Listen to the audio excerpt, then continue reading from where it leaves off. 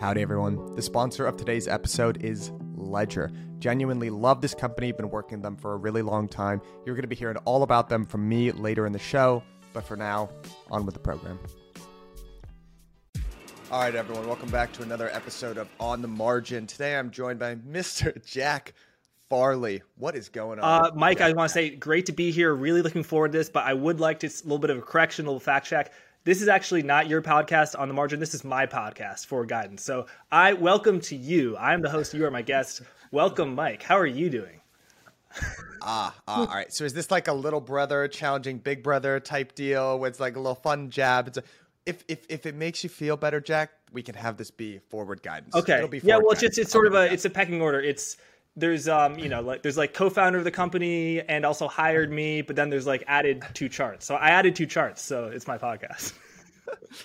You know what? At the end of the day, it doesn't matter, Jack. We're just here to have fun. Yeah, and what I will say about the two of us is that while everyone else is petering off their holiday content, taking breaks, you and I, no days off, we're ripping through charts here.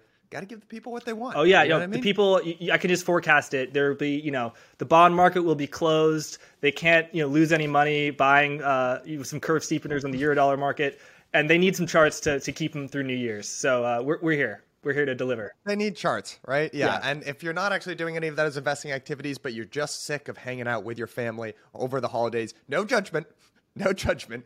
Here's a little bit of macro content for you. Yeah. So let's just dive right in. Let's do it. All right. Now, this one, I got to give credit where credit is due. The first 7 or 8 of these charts are pulled from Jurrien Timmer over at Fidelity. This guy's like a Picasso with making charts. Honestly. He is the Picasso. He is the Picasso of making charts. So Jurrien, credit where credit is due. These are, big shout out to you. What we're looking at here is basically a visual representation of U.S. monetary policy going back to 1983 through the current day.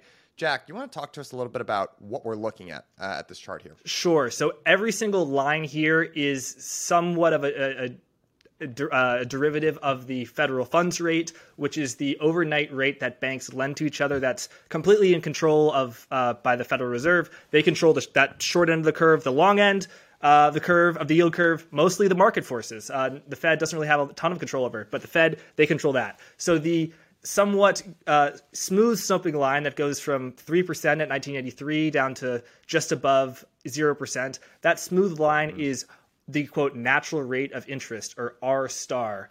Don't know a ton about this, but this is basically what rates, quote, should be in order to fulfill the Federal Reserve's 2 goals of price stability and maximum employment. Again, that's not 0% unemployment.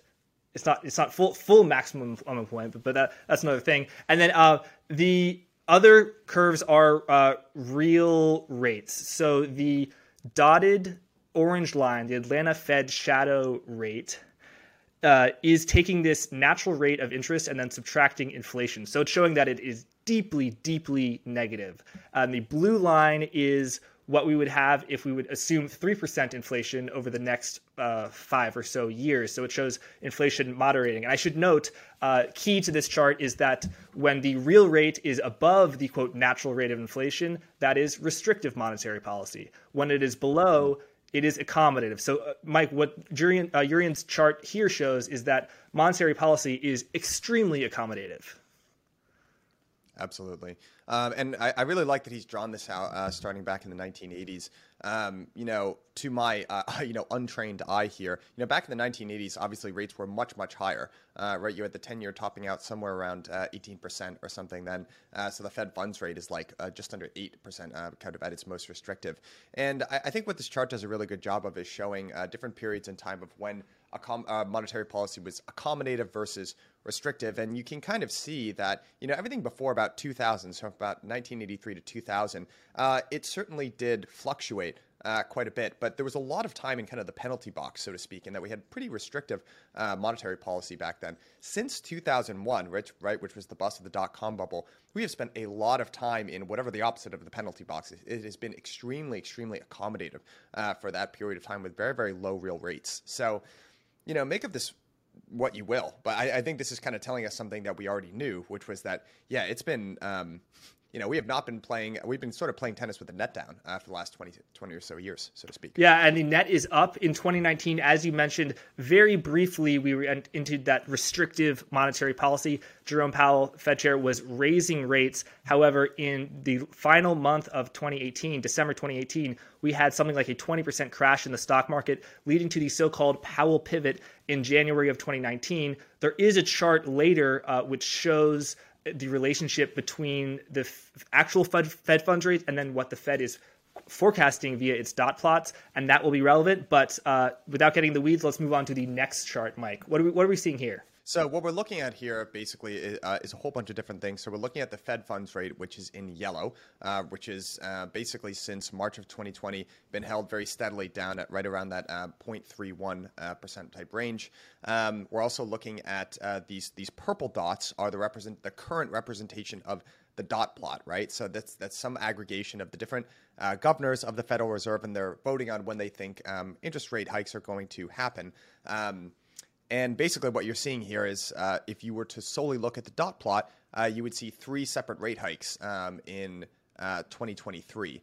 What we're also looking at these little blue circles, I guess, is the Eurodollar curve, which flattens out much before the what the dot plot is showing us. So, basically what I see when I look at this is a Eurodollar market that does not agree with what the Fed is saying, right, via their dot plots, and they're actually projecting something much more dovish. I don't know. What do you see when you look at this chart? Yeah, basically the purple dots are what the Federal Reserve FOMC market participants have assessed, have forecasted, for lack of a better word, for the federal funds rate over the next 5 years. A higher rate means that the Fed will be hiking rates because it wants to put inflation in its place, and that the economy can handle it. That, if we hike to 2%, the market's not going to crash 50% and unemployment go back to 11%. So that is the Federal Reserve. The sort of the monetary plenipotentiaries is in the purple dots. The tiny little turquoise circles, and then the black line going out to 2027, those are different versions of what the market thinks. There's what the Fed thinks and what the market thinks. Fed funds futures is the future of the Fed funds rate. Eurodollar curve, slightly different. It's futures of 3-month LIBOR. What interests me here, Mike, is that, the market is forecasting that the Federal Reserve will not be able to reach those levels of 2.5%, 3%, even 3%. And that's striking. On the surface, that sort of seems, quote, bullish because low rates are good for stocks. But there must be a reason that the Federal Reserve won't be able to reach those hikes. I might add, Mike, that over the past 10 years, the Federal Reserve has been putting out these dot plots, these purple dots that you see, and they have never actually been able to raise the actual rate to what they were forecasting. So for every single day over the past 10 years has been a day where the effective federal funds rate was lower than what was forecasted previously, the median forecast via dot plot. So the purple dots have an abysmal record of proving true. The market has a much better, imperfect, like no one's perfect, but the market has a much better track record of being right. So, there are 3 outcomes. There could be Fed funds rate could be that high, could be even higher, could be what the market is doing, slightly lower, or it could be even lower than that. Let's just zoom out here for a second, right? If you were to go back in time and look at the dot plot, right, dot plots that were being released at the open of 2021, there were no, I think the first rate hike that was forecast was in like 2024 or something like that, right? These rate hikes have been pulled forward and forward and forward due to fears about inflation in general, right? So when we're looking at this chart and we want to put it in some context, what we need to ask ourselves is, what do we think inflation is going to do in 2023 in general, and what is the market's perception about how much we should be worrying about inflation? Overall, I've waffled on this show so many times about this. I don't know. I see a pretty strong argument at this point for team transitory in general, right? There's a lot of, if you want to get technical about it, I get it. There's a lot of like unfinished goods and stuff like that. It does seem like a lot of the bottlenecks that have been causing problems in supply chains globally they're actually going to work themselves out within the next 6 or 9 months or something like that. And when that happens, you could see a lot of those inflationary pressures ease. On the other hand, the little devil's advocate part of me says, and I did this exercise a little while ago, you can actually go back and read, FOMC meetings like Green Books and Blue Books back from the late 1960s. And, a lot of the rhetoric, even that argument that I just said, oh, well, there are bottlenecks right now in the supply chain and they're going to ease as blah, blah, blah. That's what the Federal Reserve was saying back in the late 60s in general. And obviously, that didn't play out exactly how they thought. So for me, when you look at the dot plot, I think the Fed has never been great at forward guidance. That's not really what they're supposed to be doing. They're a huge institution. They're not really proactive in terms of monetary policy. A lot of the times they're pretty reactive. I think the question is the same thing it's always been: is what do we think inflation is going to look like next year? I think you're more of an inflationista than I am, honestly. I definitely am. I don't think we have the chart, but I think a key chart is the relationship between home prices and rental prices. And there's something called owner equivalent rent, which is a big part of the CPI. Shelter as a percentage of the consumer price index inflation is something about 33%. Owner equivalent rent, which is very related to housing prices. It lags it by about 12 to 18 months. And so if that historic relationship is going to hold consistent, we will have very high increases in rent over the next 12 months. And I think that will put a floor on CPI of somewhere about 4%. Of course, I'm not a macro forecaster, but I think what surprises me, Mike, is how high the median expectations are for inflation. People who say it's, quote, transitory, they're not predicting deflation or 1.5% inflation that we sort of averaged over the past decade. They are forecasting 3% inflation, which is still quite high. So real rates are going to stay very negative for the near term. And this is a point that Harley Bassman made in our conversation, and it relates to some of the charts that Urian has, which is that the channel, inflation is bad for bonds. It's bad for stocks only if bonds and stocks sell off. If bond prices stay where they are in the face of 7% inflation, as we have seen this year, then real rates are extremely negative, and that's very good for stocks. The reason stocks performed so poorly in the 1970s is because bonds sold off, so bond yields rose, and therefore the discount rate, the rate at which stocks' future cash flows were discounted back to the present, increased.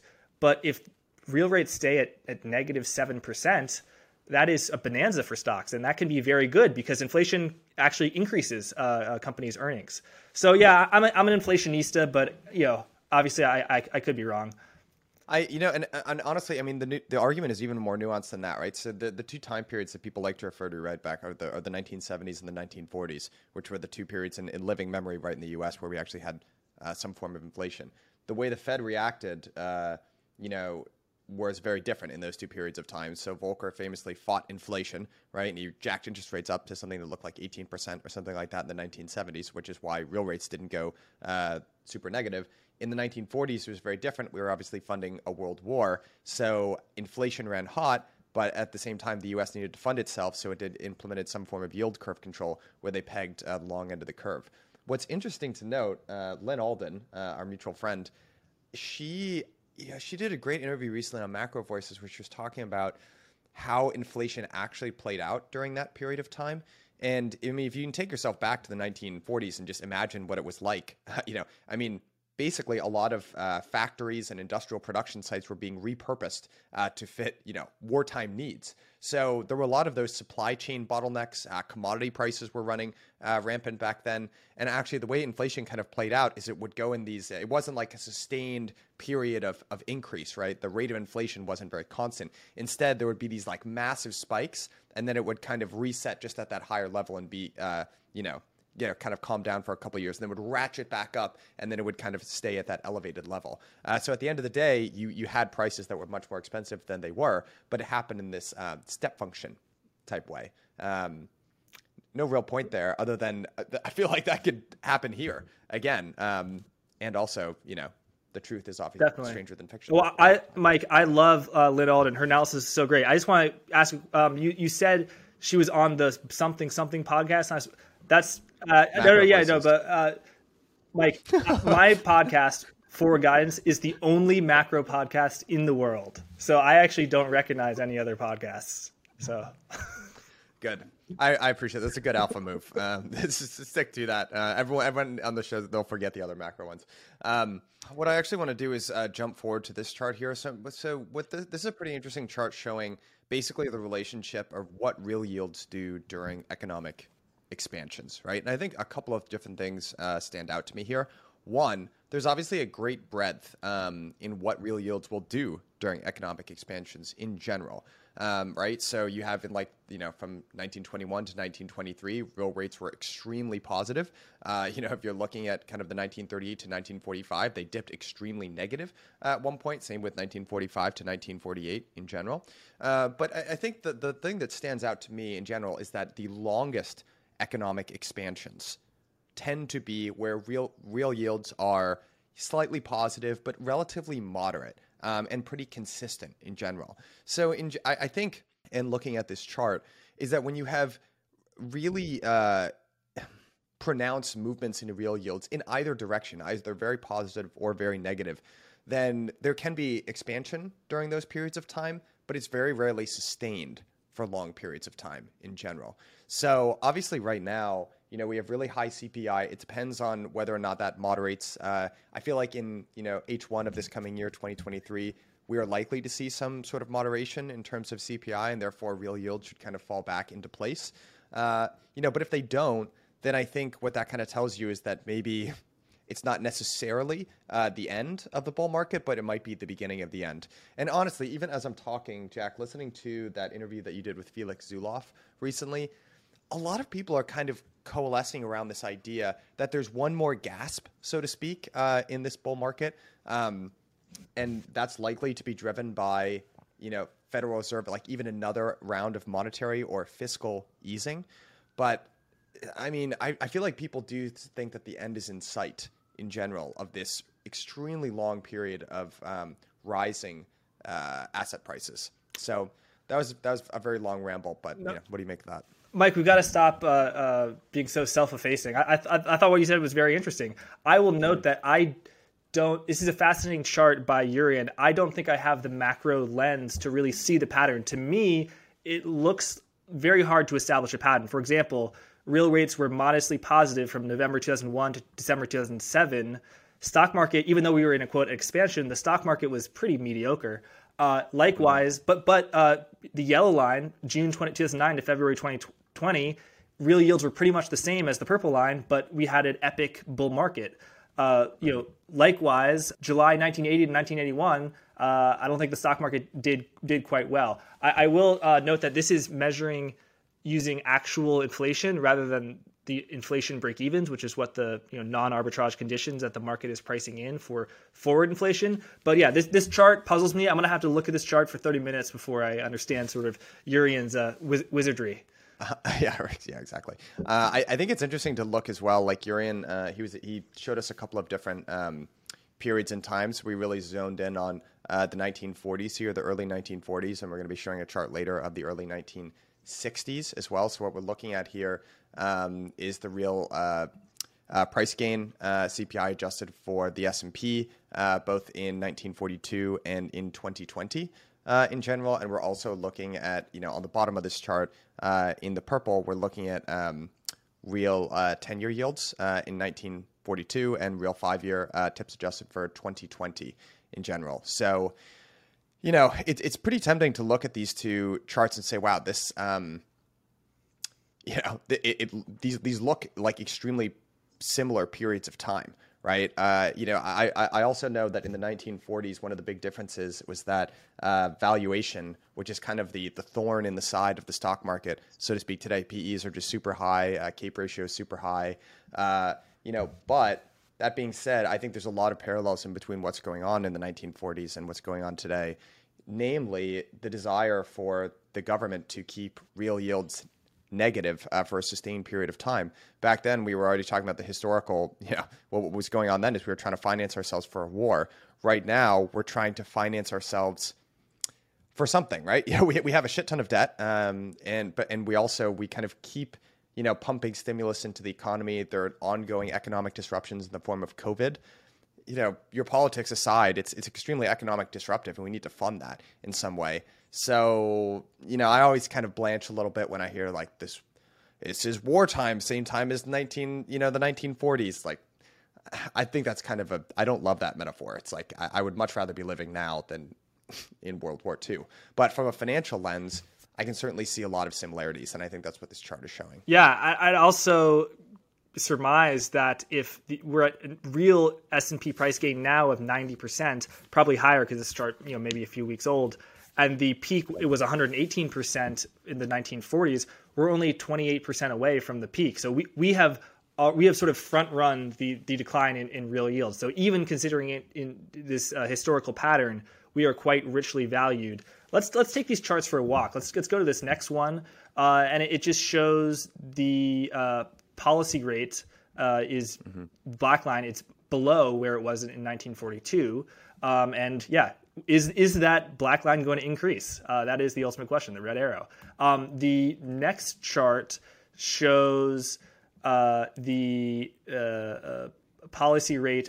It just broadens out of the 1960s in purple versus the gray in the Fed policy rate in black. And this is in the nominal world, not in the real world. And it'll show we are right now well below where the 1960s were. Again, this is the 1960s, not the 1970s. We're in an era of 6% is unattainable. At least that is the dominant framework. A lot, perhaps right. I have some questions about that. But the logic that you laid out, that's too much. We could never sustain 6%. We could never sustain 3%. That a lot of people believe that, and it seems to be the dominant narrative. I'd also note that the speculation in glamour stocks began in the 1960s. I believe it's the Nifty 50, the growth stocks, back when Kodak, the camera, was considered a growth stock. That is very interesting. What did we see shortly after 2020, after the Fed pumped in all the stimulus? A huge speculation in glamour stocks, technology stocks, stocks that are going to mine asteroids, stocks that are have electric planes, not new, but an explosion of alternative forms of financing via SPACs. So I think we are in the speculation phase. We are in the, quote, glamour phase. So yeah, I'm seeing a lot of analogies to the 1960s. Me too. And what actually is funny, talking about stocks that are going to mine asteroids and all that kind of stuff. Back then, glamour stocks, space stocks. those were glamour stocks back then. Really? What sort of space stocks? I never even thought of that. Which, I mean, it kind of makes sense, right? This was around the time when there was the whole space race going on. It wasn't the space race happening in the 60s? Yeah. I never put two and two together. In my mind, it always was NASA, it's publicly owned. But I guess I'm sure we're a lot of contractors. I'm sure there were private sector contractors in general. Yeah. But was there a space ETF like there is now?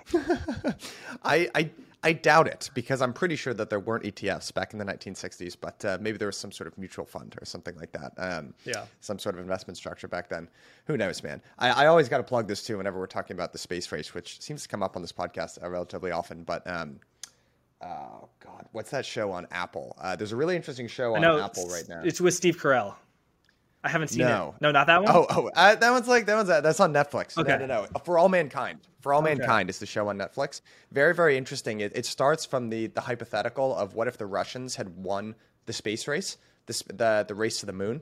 And basically the idea is that as Americans, we wouldn't have just let it lie. So we would have kept trying to escalate to win the competition. It's like, well, someone's going to build a moon, a base on the moon instead of just touching down. And then we got to go to Mars from the moon and all that kind of stuff. It's a really interesting historical hypothetical in general. Damn. But I didn't understand it that period of time, because obviously I wasn't alive back then.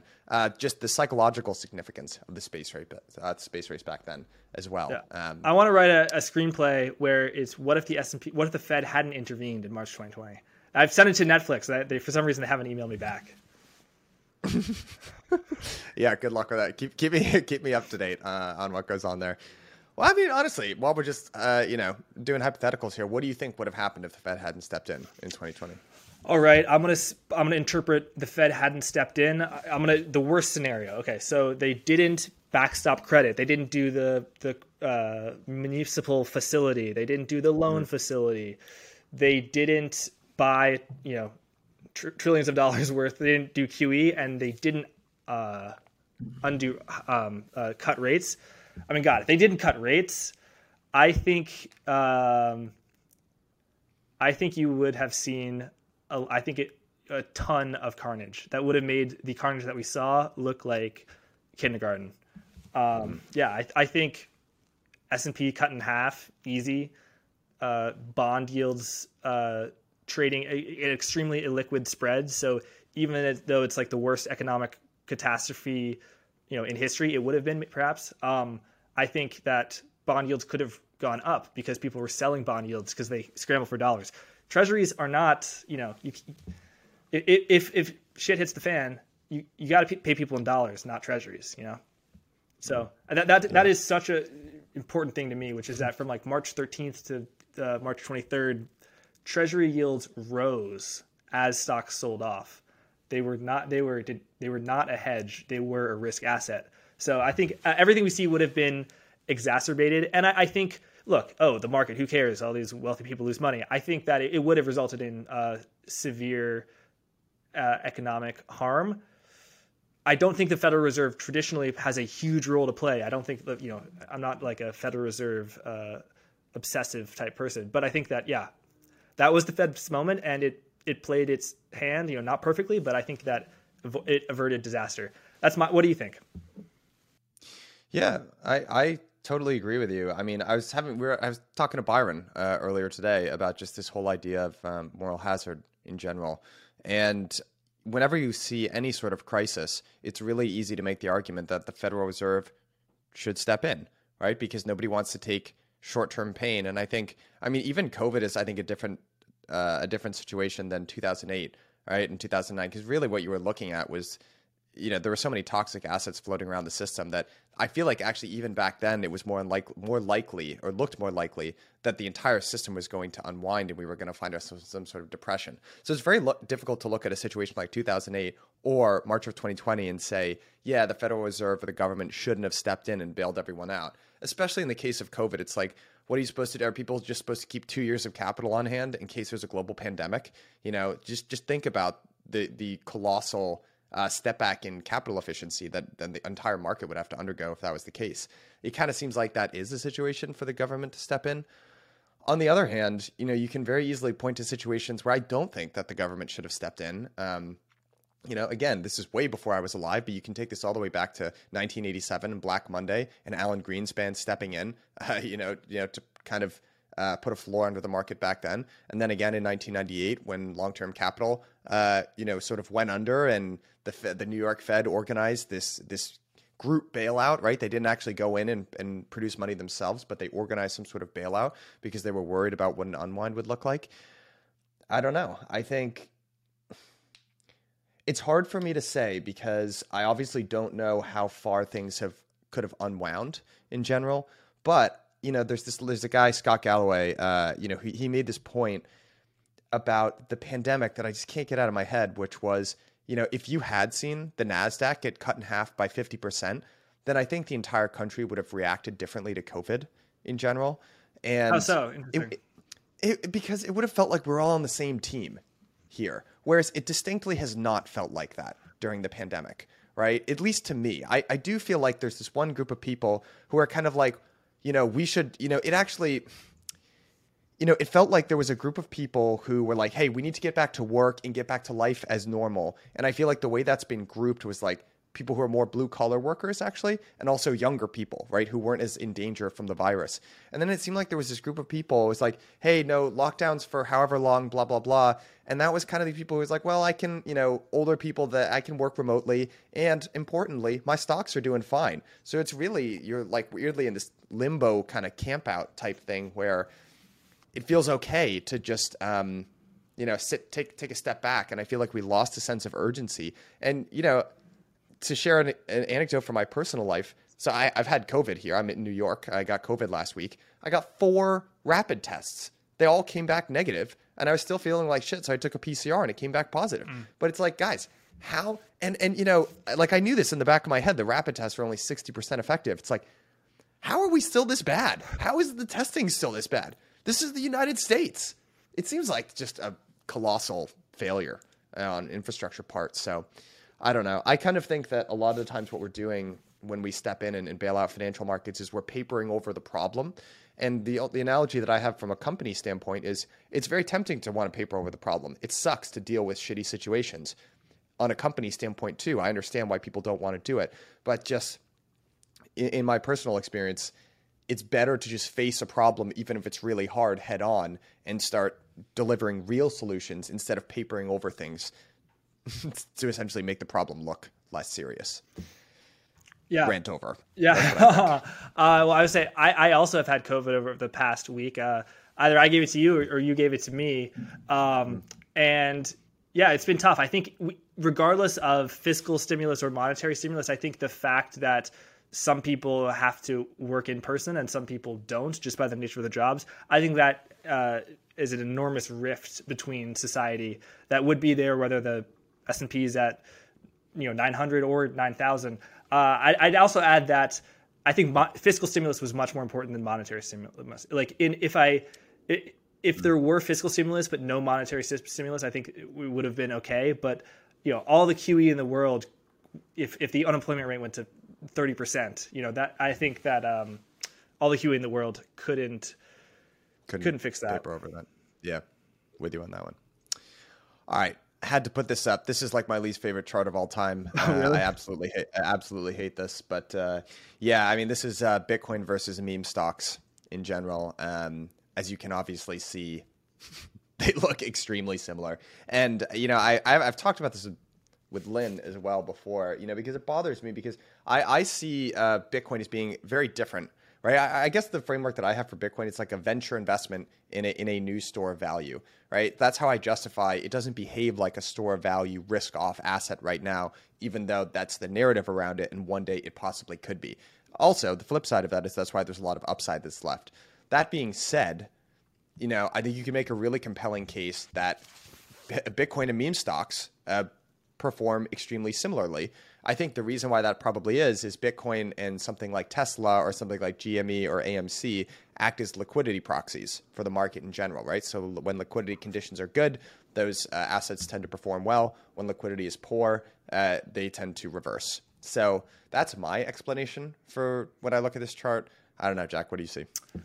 I think that the phrase meme stocks, people think of GME, which, you can invest $1,000 and turn it into $1 million if you bought a call option or whatever. I think if you just zoom in, it says Goldman Sachs retail faves. So this is sort of, it's not GME and AMC. I mean, that's part of the index, but it's also stocks like Luminar or QuantumScape, just extremely high beta stocks, somewhat speculative. And yeah, I'm not surprised that the chart looks similar. I think, if you put up a chart of the Russell 2000, perhaps it wouldn't look too dissimilar. I think that Bitcoin is a risk-on asset. I think it would be absurd if extremely lucrative returns could be got from a risk-off asset. If you want a risk-off asset, look at UUP, look at the dollar, look at the VIX. Like those long-term are not lucrative investments. They're hedges because they are worth the dollar that you make when everything else in your portfolio is losing money is worth a lot more because you can use that money to plow into undervalued stocks during times of market panic. Yeah, as many people know, Bitcoin sold off quite hard during March 2020 alongside stocks, alongside gold. I'd also add gold historically has been, and by historically I mean before 1971, was a risk-off vehicle because it was used to settle debts, and particularly in the 1930s, gold rallied as stocks sold off during the market crash of 1929 and then the Great Depression. Later on, it became a risk-on vehicle because gold was not used to settle debts. Gold did extremely well from 2000 to 2012, but it sold off in 2008 alongside other risk assets because you can't pay a bank with gold. You pay a bank with dollars because we live in a world where the dollar is the currency hegemon of the world. We live in a fiat world. So I don't think Bitcoin is a risk-off asset. I've done a little bit of quantitative work on this, and it likes steep yield curves. It likes low rates on the front end, and it likes high rates on the back end. It actually trades much more like a copper stock than it does a technology stock. But that doesn't mean that it's a bad investment. I just think that I should say everything I said is true since March of 2020. Bitcoin has historically been uncorrelated-ish. ARK has done some good work on this, but I think that analysis is a little bit outdated. I think over the past, let's say 18 months, it has been trading like a copper stock, like a bank stock, like a meme stock, but not like a risk off. When it comes to crypto, security and custody is paramount. Introducing this episode's sponsor, Ledger, your secure gateway to buy, exchange, and grow your crypto assets. I know I've got a smart audience, so I'm assuming / hoping that most of you already have your Ledger hardware wallet, but just in case you don't, this is how I think about it. I wouldn't get into a car if I couldn't wear a seatbelt, and I don't operate in crypto unless I can do it from my Ledger hardware wallet. Crypto is really exciting, but it is still the Wild West. There are lots of risks, and Ledger is the easiest way to make sure that you are still protected. And the best part about Ledger is that you don't need to make any trade-offs between security of your funds and utility of your assets, because Ledger has Ledger Live, which is a software. It syncs right up to your Ledger hardware wallet, and you can do anything that you'd want to do with your crypto assets. You can easily send and receive, you can buy and exchange, and you can get access to staking. And they've actually started to aggregate some of the best DeFi apps and services out there. Two of my favorites, Paraswap, a decentralized aggregator, and they've got Lido for staking. And stay tuned, I'm going to keep you guys updated. They've got some really cool services coming out soon. Aave, Compound, and 1inch among them. So if you take one thing away from this, guys, please make sure that you're protected in this space. Get yourself a Ledger hardware wallet today and start using the Ledger Live app. Click the link at the bottom of this episode. Thank me later. Yeah. I've got a question for you. One thing I was thinking about, and I'm starting to try to build a framework for around in my head. If you think about why you'd want a store value asset like Bitcoin or like gold, you would do that. You'd want to own one of those things when you'd be worried about like the solvency or credit of nations or economies in general, right? Over time, you'd rather own productive assets like stocks over long periods of time, but maybe you're worried that due to credit conditions or evaluations or whatever else it is, things have gotten completely out of whack. So actually, you've made the shift from wanting to own something like a productive asset like a stock to a store value asset, and you're okay with I just want to almost stay put right where I am, and because I think these productive assets have gotten over their skis and are going to go down. If you think about the conditions that would be necessary for you to want to own a store of value like gold, I have to imagine that those would actually be the same kind of conditions that would make meme stocks or, glamour stocks, if this is the late 1960s, perform very well at the same time. Do you know what I mean? So there's an environment where, for whatever reason, valuations have gotten out of whack, liquidity is too high, credit conditions are too loose, whatever it is, we're going into some sort of correction. That's the underlying condition. And then two things should happen. One, you should want to own a store value, but at the same time, the desire to speculate and these meme stocks should perform very well at the same time, even though they're totally separate assets. And the way that I think about this is, when I look at something like gold or like Bitcoin, I kind of think in my head, okay, there is roughly over the period of history, there's always some market need, some demand out there for a store value type asset. It fluctuates based on what's going on with governments and economies, right? So if governments and economies are chugging along and everything's going really well, people are like, I don't really need this store value. And if things aren't going very well, then they're like, I really want that store value. But so roughly the demand for that store value changes, but it's roughly the same. I haven't really heard people express this desire. There's another need out there in the market, which is just to speculate in general. And the vehicle of the speculation changes depending on what decade it is, but it's almost like there's this constant demand or need for speculation out there in the market. And you think of these things as being very different, but I'm starting to see them as actually more interrelated, because the conditions that make a store value asset more valuable, those are the same conditions that encourage people to want to speculate and gamble. Am I making sense here? Do you see what I'm trying to say? Yeah, I think that a world in which money exceeds investment opportunities. There's much more money, much more liquidity than there are investment opportunities that you can get in cheap and it will give you a lot of return. Like Chipotle returns, has a price to earnings ratio of 50 times. That means like for every dollar that Chipotle makes, the stock is worth 50. That is not exactly a cheap valuation. That the S&P 500 is expensive. It's not ridiculously expensive. It's not Japan 1989 expensive, but it is expensive. And I think a world in which there's just too much money, not enough investment opportunities. I mean, I always think of Juicero, that Silicon Valley brainchild where it's a $700 machine to squeeze a juice pack, but you can actually squeeze it yourself. It's that the world that creates these that is able to fund those sorts of fantasies is one in which there's too much money, and that money will seek out returns in things that can give you money. If you can't invest in Chipotle at 5 times price to earnings because it's 50 and you get the multiple expansion from PE of 5 to PE of 50, plus you get the earnings growth. If you can't get that 10x, 10x's can be found elsewhere. So I think there is a connection between Bitcoin and meme stocks. And I think some people buy them for similar purposes of speculation, but the store of value argument is totally the opposite of the speculation. But I think that there definitely are similarities. They're related. Yeah. So I guess like the optimal thing, right? If you had a magic 8-ball and you could see the future, what you'd want to do in stockland is you'd want to buy Tesla on the way up, right? When liquidity conditions are improving. And I like the way you describe that. There's more money than investment opportunities. So you'd want to buy Tesla in an environment like that. And then again, if you had the magic 8-ball, you'd want to sell that at the top and buy gold.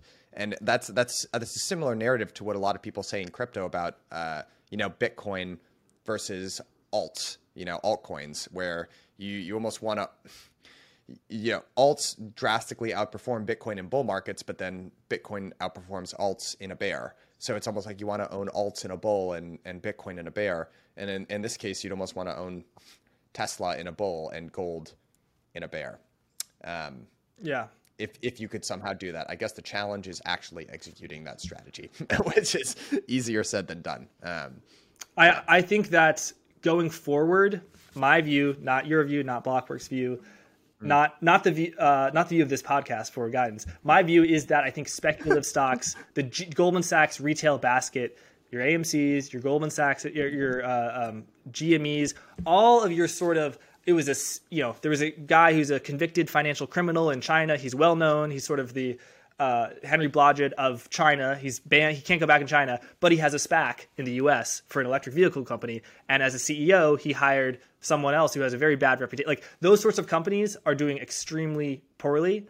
There was a window where speculative companies like November of 2020 to March of 2021. Since March of 2021, companies that don't make money, companies that don't have any revenue, companies that are, frauds that attract short seller reports, those sorts of companies do poorly. And as liquidity conditions deteriorate's a negative word. As liquidity conditions worsen, I should say, or get less good, I wouldn't be shocked if those companies continue to underperform. Now, Bitcoin and crypto has all of that going against it, but you have the fact that people love it. Like people, I don't think, the meme stocks that aren't GME or AMC, I don't think people are ride or die for them. And I think if they are down 60%, they'll sell them and they'll go down 80%. But I think, with crypto, you really do have a lot of true believers. Plus you have the institutional thing. So with crypto, it's much more complicated. So like the economy where growth is slowing, but inflation is very hot, with crypto, you sort of many forces in its favor and then against it perhaps too. Yeah. I certainly think that when it comes to crypto specifically, the connection to the macro is stronger than it's ever been. Like before this, I'm not really sure there ever was a connection in between Bitcoin and macro in general. I will say, I think that narrative, that store of value meme essentially has really taken hold even within the institutional community. And now there is a holder base for Bitcoin that I think is still primarily retail, but the institutional part is certainly growing. So, when you look at something like liquidity conditions in general, I think that it's starting to have a larger and larger effect on what happens in crypto. And I think you can make a really strong case if you just want to look at the last year. Bitcoin topped out in, I know we saw a second high after this, but it was, a little baby new all-time high. But it really, the momentum topped out in April of this last year, whenever Elon kind of had his tweet and there was all that hash power that migrated out of China. And I think you could make a pretty strong case that that is when retail actually stopped moving into the market. I think Bitcoin sucked up a whole bunch of liquidity at that period of time. And then it's basically been, there hasn't been much new money entering the space since then. And it's really just been kind of ping ponging around different altcoins, So, there hasn't been much relative strength in Bitcoin since April. We've almost been kind of just range bound, even if you're just looking right at this chart. And you've seen spectacular rises in things like Axie Infinity or, different layer ones like Luna or Solana or whatever, or Avalanche. But I don't think much new money has come into the space in general. But you can never count out crypto. And that's something I know you too well. Like you never, no. Like there's some stocks where I'm like, I don't think that the next 12 months will be kind to this. With crypto, you can say this is a risk, but you can never count it out. I mean, look, so many people were so bearish when it went down to 29, and then look what happened. And I also think the fact that people are so bearish now, at least on Twitter, is a better sign than March and April of 2020 when everyone was just out of their mind bullish. Yeah, I totally agree with you. Look at you defending crypto, Jack. I'm so proud. It's so great. It's such a nice turn of events for me. All right, let's move on to commercial bank lending versus treasury and agency securities that they hold. So walk me, I know you suggested this chart. Walk me through why you wanted to include this one here. So banks, as a lot of people know, banks have money. And the question is, what are they going to do with that money? They can lend it to people. They lend it to me, lend it to you. In that case, they would just create money out of thin air, essentially. And they would say that I have a deposit. So they give me a $1,000 loan. Suddenly I see $1,000 in my account. And then, so their asset is a loan. Their liability is my deposit. My asset is their deposit. My liability is the loan. It's the reverse for banks. So that is the red line, which I made extremely small and frail. And you can see that the small and frail red line, bank lending, went up a huge amount during 2020. Why? Because of PPP. Basically, the government said, banks, lend to people, lend to companies that say that they'll keep their employees on so that we don't have a Great Depression. And then if you do that, we will, wink, wink, nudge, nudge, probably forgive the loan. And that's exactly what happened. Since then, you can see that the red line has gone down. And people like Jeffrey Snyder, people like Stephen Van Meter say banks aren't lending. Bank lending is the true source of inflation. What have they done with that? All the money, all of the bank reserves that they have via QE, not that they can lend out reserves. Well, look at the blue line, which I made very thick, which is the treasuries and agency mortgage securities that are owned by banks. So essentially, government securities, some municipal agency, a treasury bond,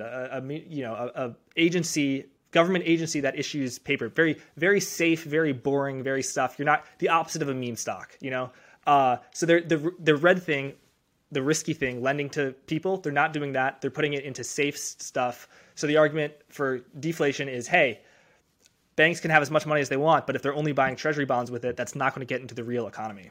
And by the way, this is a chart that I made for my interview with former senior Fed trader Joseph Wang, which airs on the 24th. Probably will be some days prior by the time this airs. Yeah, first of all, I love the artistry with the thickness of the lines. Props to you. You rarely get those sorts of touches, Jack. Well done. Yeah, it's the sort of thing that not a lot of people notice, but it's good to be noticed. Yeah. I appreciate it. So for me, commercial bank lending is one of those things where I swear to God, I've seen, half the people that I follow are like, banks aren't lending. And then half the people that I follow, like, actually they are lending. And, one thing that I think is it's really difficult to show on charts like this, as good of a data provider as, Fred is what types of companies are they lending to in general. So if you're looking at that spike around 2020, that was the PPP driven spike. And that probably actually went to a broad variety of different types of companies, right? Small companies, large companies, et cetera. If you look at the history of banking in general in the US, starting back in the 1940s and 50s, there's been a pretty consistent way of the way that regulators try to shore up risk in the financial system is through consolidation in general. And you can see why that would be the case, right? A company with a really large balance sheet, a bank with a really large balance sheet is less susceptible to, fluctuations in the economy, right? They're less likely to go bust. They're less likely to have consumers lose their savings. So basically you've seen this huge shoring up of banks in the U.S., and you kind of seen the death of the small regional model.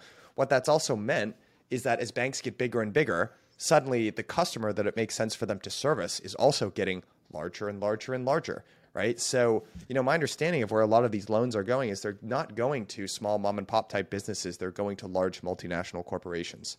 And you can make the argument, hey, that's capitalism, baby. That's how it works. And that's the trade-off that we made. But, one statistic I remember looking back when the PPP loans were all going out in the depths of the pandemic was that actually,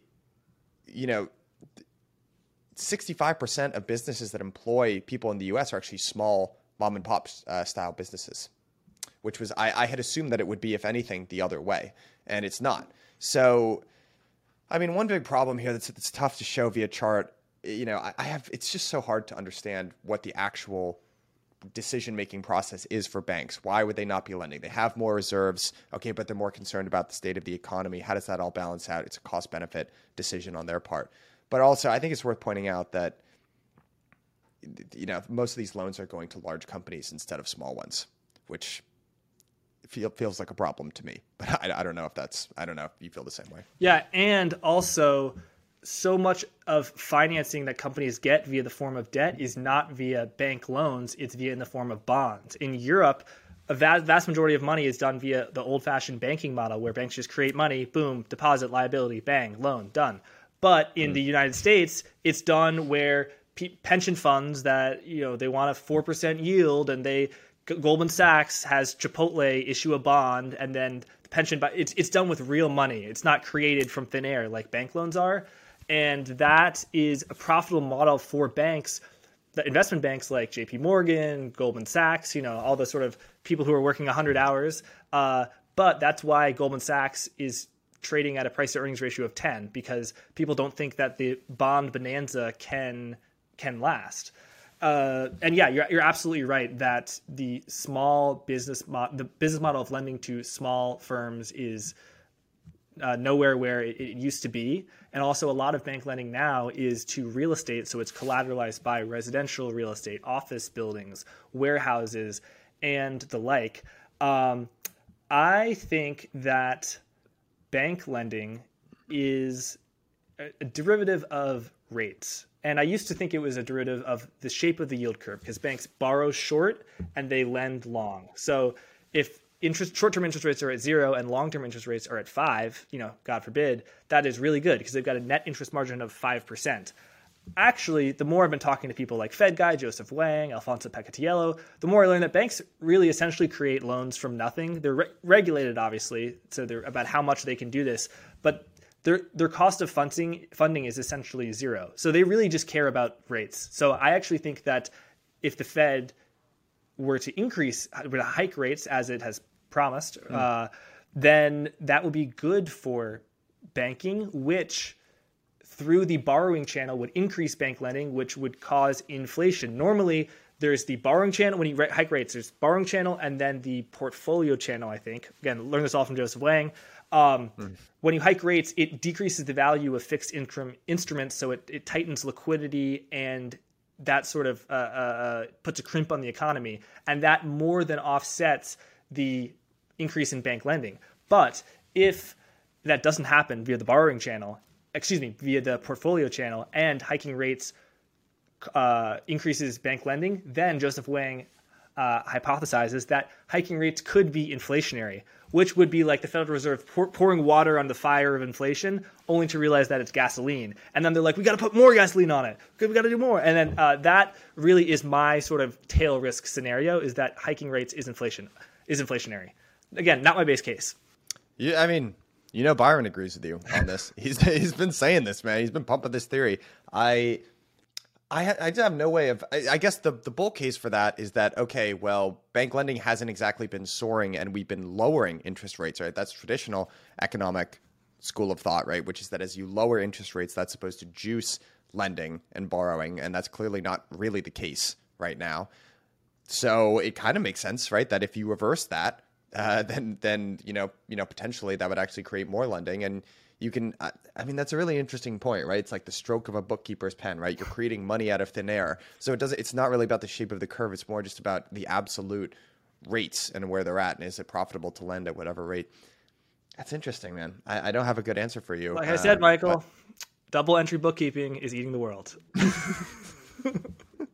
Triple entry bookkeeping, baby. There we go. Advocating for Mark Yusko here. All right. Impact of tapering on S&P, emerging markets, and the dollar. So this was a really interesting chart. I don't know if you did this chart, Jim. This is a very good chart. What are we looking at here? All right. So what we have here is 4 different purple lines. The top is the Federal Reserve total assets, the Federal Reserve's balance sheet. Then you have the S&P 500, American stocks. Then you have emerging market stocks, EEM, and then you have the dollar at the very bottom, ETF for $1. So the black boxes are the beginning of the taper when the taper in 2013. The taper tantrum, I believe, started in May when Bernanke was running his mouth in front of Congress, and then real rates sold off, which we saw early about 45 minutes ago. That was the beginning of the taper tantrum, but the actual beginning of the taper was December 14th, and the end of the taper was October. Beginning was December 2013. The end was October 2014. And looking back, when I hear the taper tantrum, I'm like, oh, stocks must have sold off. Risk assets must have done poorly. But as you can see in the second thing, SPY, U.S. stocks barely noticed it. It was up. Stocks dipped a little bit after the taper was over, but pretty much smooth sailing. It was emerging markets that encountered a lot of pressure, and in particular, the dollar rallied hard starting from right before the taper ended into there. So I know I was reading a paper about, not reading, I was skimming it, but it was like a very long paper about the Bank of Indonesia, and the Indonesian currency just took a tumble during the quantitative taper. So basically, quantitative easing helps global financial conditions, and it helps emerging markets much more than it helps sort of American stocks. Like QE, it helps Apple over a very long run, but like the fact that the Fed is buying bonds today doesn't help Apple today. But if the Fed eases off and starts to taper, then emerging markets can go haywire, as they did in 2014, which was related to weakness in commodities. But yeah, again, this is not a scientific chart, but it was just something I noticed that American stocks, they handled the taper of 2014. Yeah. Well, I guess when I look at the MSCI here versus the Dixie, obviously a strong dollar is really bad for emerging markets in general. So I guess as there's the end of the taper, that's strengthening for the dollar, and then that ends up crushing emerging markets. I don't think the U.S. stock market loves a strong dollar, and you can actually kind of see that in 2015 it sort of treaded water for a long period of time. But honestly, even hearing you walk through it, a lot of this makes sense to me that emerging markets care much more about a strong dollar than U.S. stock markets in general. Yep. So. Yep. And you're totally right. Yep. Yeah. All right, let's zoom forward a little bit here. We already talked kind of about basically the expected FOMC versus the actual federal funds rate. It does do repeating that basically where we hear the Fed funds rate is going to be versus where it actually is virtually never ever line up in general. This I would love for us to dig into this chart because this is kind of a new idea. This comes to us from Will Beaumont, and this is basically securities as a percentage of total bank credit. You can see there is a really huge pronounced jump, and it is the highest that it's been at almost 34% or 35%, going back to at least the mid 1970s. So what are your takeaways when you look at a chart like this? I think it's the huge bond bonanza that we've had over the past 18 months. I think that's related to it. You've had just huge record issuance of investment grade bonds, collateralized loan obligations, high yield bonds, and banks have been doing that, essentially not taking any risk because they are the middleman between people who want to buy bonds and people who want to issue bonds. But they have to hold that on their books for a little bit, but before they do that. So it's just showing that it's securities, not bank lending. So for example, like a bank lending someone money is not a security. A bank giving someone a mortgage, I believe that is not a security. A bank owning a residential mortgage-backed security bond, a mortgage bond, that's a security. But the whole what's the security question takes us back into crypto. But they're owning securities. They're not lending. Absolutely. I mean, I also think it just tells you, guys like Jim Bianco have made the connection between, even though it doesn't break this out as bonds versus stocks in general, like just the importance of financial assets to, people kind of hold up this idea of there's the financial economy over here and then there's the real economy over here, and people see them as these two non-connected entities.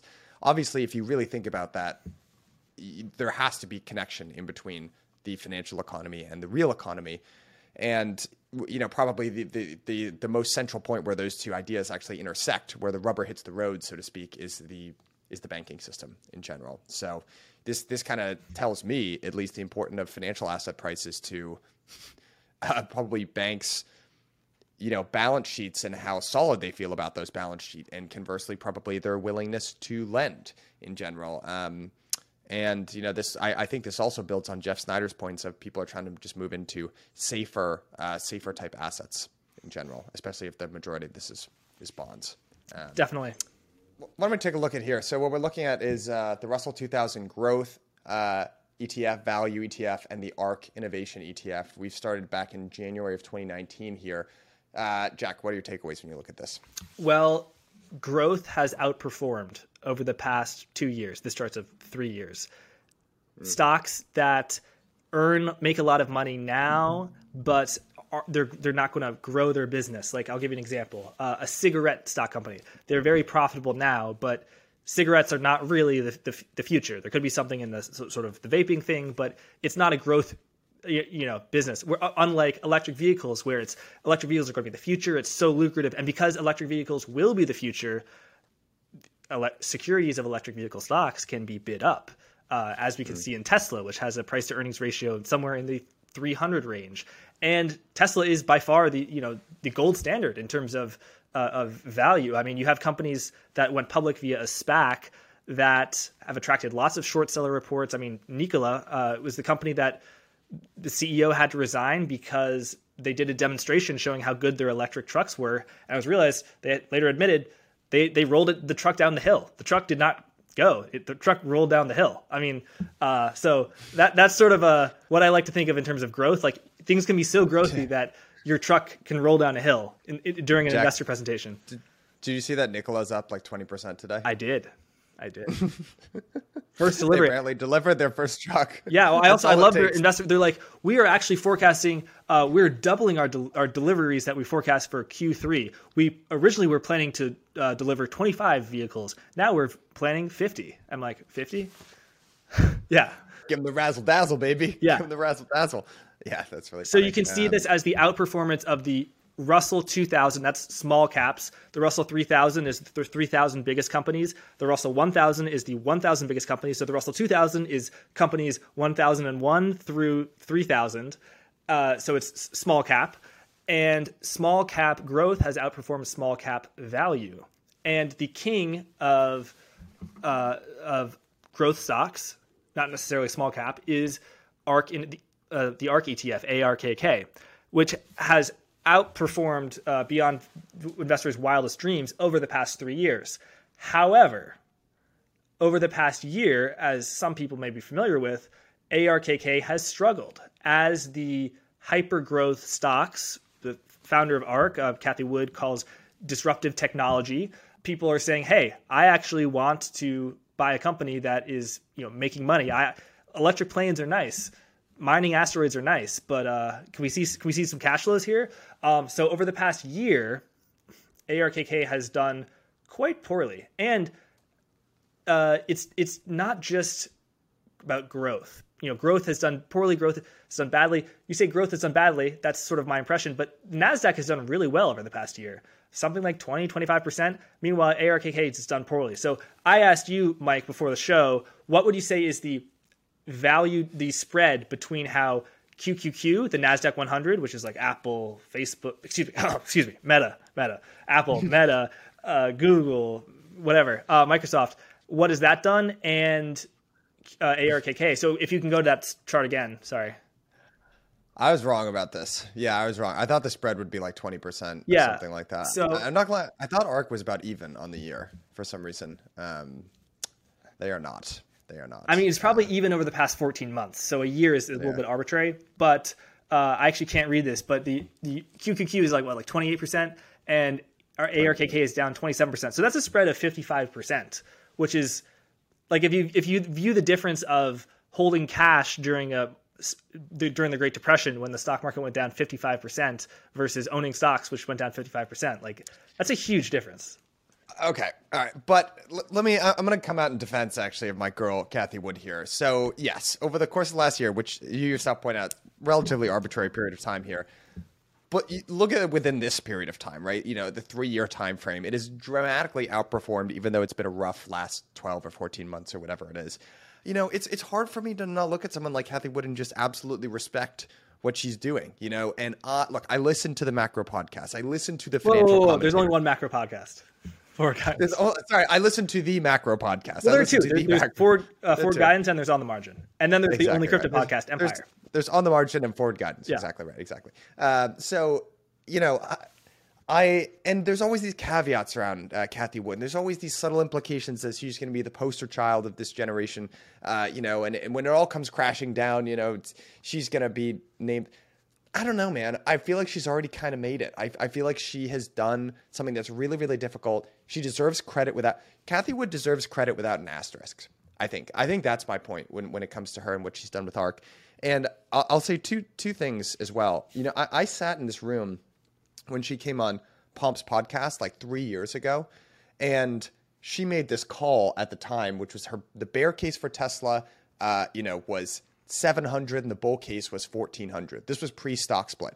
And I remember thinking, that is like the boldest call I've ever heard. I think Tesla was at like $150. You know, every major hedge fund manager, Jim Chanos and their mother, shorting the stock, and then like boom, you know, it's already blown through her bull case. And the other thing is, you know, she gets a lot of crap for this, but I actually think it's really innovative what she's done. If you hear the way she describes her portfolio construction, she thinks of her big, most liquid holdings as cash, and then she thinks of the smaller, more liquid tech stock bets as kind of investments, and she trades in and out of them. I mean, I could believe me, I can see how that would go against her, but I feel like she's directionally found something that's very interesting. I see parallels of that in crypto as well, and I don't know, man. I just think that she deserves quite a bit of credit, and honestly, her results kind of speak for herself. So that's my defense of Cathie Wood. I think that was an admirable defense of Cathie Wood. I would say it was not necessary because I didn't attack Cathie Wood. I too have a lot of respect for Cathie Wood. I think that she deserves the credit that she has, and she has a very high reputation. She's a pioneer in the field of active ETFs. I think that the question that I'm not asking is, should we respect Cathie Wood? I do respect Cathie Wood. You know, whether people do. I know. Maybe yeah. Don't worry. But the question is, how are the stocks going to do over the next year? And I think that we are in contraction mode. Yes, ARKK, the long-term returns might be higher, but you have these huge phase up and this huge phase down. And I don't think that the down phase is over. Maybe it is next month, but yeah, I think like I look at a lot of the stocks in ARKK, and a lot of them have attracted attention of short sellers. And I might say Tesla is a very rare case. It is a rare case of a stock that is widely shorted and short sellers were completely wrong. Like if you look at like the average short seller, the average stock that they short, with the exception of GameStop, which wasn't fundamental, like it's remarkably good. To be a short seller, you have to be right. And I mean, there's some stocks that are down 90%, 80%, 70% over this year. And I think partly because of the huge bubble in speculative stocks that ARKK sort of rode. Again, I don't think that the stocks are, low quality or frauds at all. But because you had companies trading at extreme multiples where the CEO is a fraudster and the like. So I think short sellers have done very well. And I'm pretty bearish on, this is again my view, pretty bearish on high beta speculative growth stocks. for short sellers in general, I just have a ton of respect for the people that do that. It's so much hard. First of all, structurally, it's a more difficult business than going long for a couple of reasons. One, obviously, there's a cost, right? There's like a negative carry cost of your investment. So you have to get it right on the timing for multiple reasons. Also, it's like the stock market is kind of like a casino that's rigged in the favor of people who participate in it. It generally goes up over periods of time, right? So you just have to be doubly good to be a short seller in general. I think it's such a hard job, and not to mention everyone's screaming at you the entire time, right? Because your interests run contrary to everyone else. That's not to say there are short sellers who don't abuse that practice, but I think overall they're really healthy for the state of the market. Jim Chanos did this interview with, it's a master's in business interview with Barry Ritholtz 2 or 3 years ago. And he had this phrase that really stuck out to me. It was like, most people, you can scream about fraud in a bull market and no one will care. People only start caring about the fraud when the prices go down in general. And I think that moment is now. Yeah. I mean, that one stuck out to me. It's like, no one cares. We're all making money here, right? Like, they cut a little bit of corners, right? They didn't pay super close attention to the accounting, like whatever. But you can totally see it going the other way when prices reverse, and it's like, oh my God, the stock's going down. Why? Wait, you cut corners on the accounting? Son of a bitch. Like I can totally see. I don't have to stretch my imagination to understand why that's the case. Yeah. So, I think also a huge headwind for short sellers is that when they sell. So if you're long, you buy a stock, you give the broker money, they give you the stock. When you short it, you sell something you don't have and you get cash. What can you do with that cash? Well, back in the day in 1990, you could earn 8%, sort of risk-free, on that money. Now you earn 0. So it's even more negative carry and you're paying borrow. Totally agree with you on short sellers. And this is a controversial take. I think that the longs are far engaged in much more market manipulation than the shorts, particularly in meme stocks. I mean, you look at a stock of AMC that goes up, 5 seconds after a stock of GameStop goes up. It's not people on Wall Street Bets who are doing that. It's institutional hedge funds who are mining Wall Street Bets and sort of taking advantage of doing correlation trading, taking advantage of that. Mike, we've run absurdly long. This has been a ton of fun. When do you think we're going to air this? Let's do next week. Next week? But look, the people need. I think this should air like mid next week, basically. So in the doldrums of December, people are hanging around the house. Maybe they don't have a whole lot to do. There's no good macro content getting released. That's when you and I swoop in, Jack. Well, yeah. Also because there's no other macro podcasts. That's just no other macro. I love this. We're just So is the plan here to manifest that no other macro podcast exists, and we're just going to manifest, put that out into the world? I mean, it's the truth, Mike. I can't think of it. Truth. When I think of macro podcasts, I think of Forward Guidance and On the Margin, and I'm at a loss for words because there are none. Right, On the Margin and Forward Guidance. Totally, I completely agree. All right, yeah. What other macro podcasts? I don't even know. Jack, I'm glad we did this, buddy. This was a ton of fun. So maybe this could be our new podcast. It's neither On the Margin or Forward Guidance. It's our new show. On the Guidance. On the Guidance. Margin. Yeah. We've got some work to do Margin Guidance. on the name. By the way, one thing I like about both of our podcasts is that they are terms that people use a lot, particularly in finance. So talking central bankers, Forward Guidance. Oh, this company, we're releasing Forward Guidance. So sometimes I just like to cut the video and just say I cut the video and said, what reporter, excuse me, Chair Powell, what is your favorite podcast? And it's like Forward Guidance, Forward Guidance, Forward Guidance. I saw that. And On the Margin, people use that too. So we're in the lingo, That's some A+ memeing. Whenever, because sometimes On the Margin actually comes up as a phrase in these podcasts. And, have you seen the Leo DiCaprio meme where it's like, you're pointing like this, it's like the person said the title of the movie in the movie and it's, him pointing from his couch. That's what's happening in my head in case anyone was curious about that. So Jack Attack, enjoy the holidays, my friend. For those of you listening at home, enjoy the holidays. We will see you all shortly. I hope you enjoyed Mike's Bitcoin prediction. Could $1 million be within the first quarter of 2022? Yeah, I'm not signing my name to that. No, sir. All right. Take care, buddy. You too.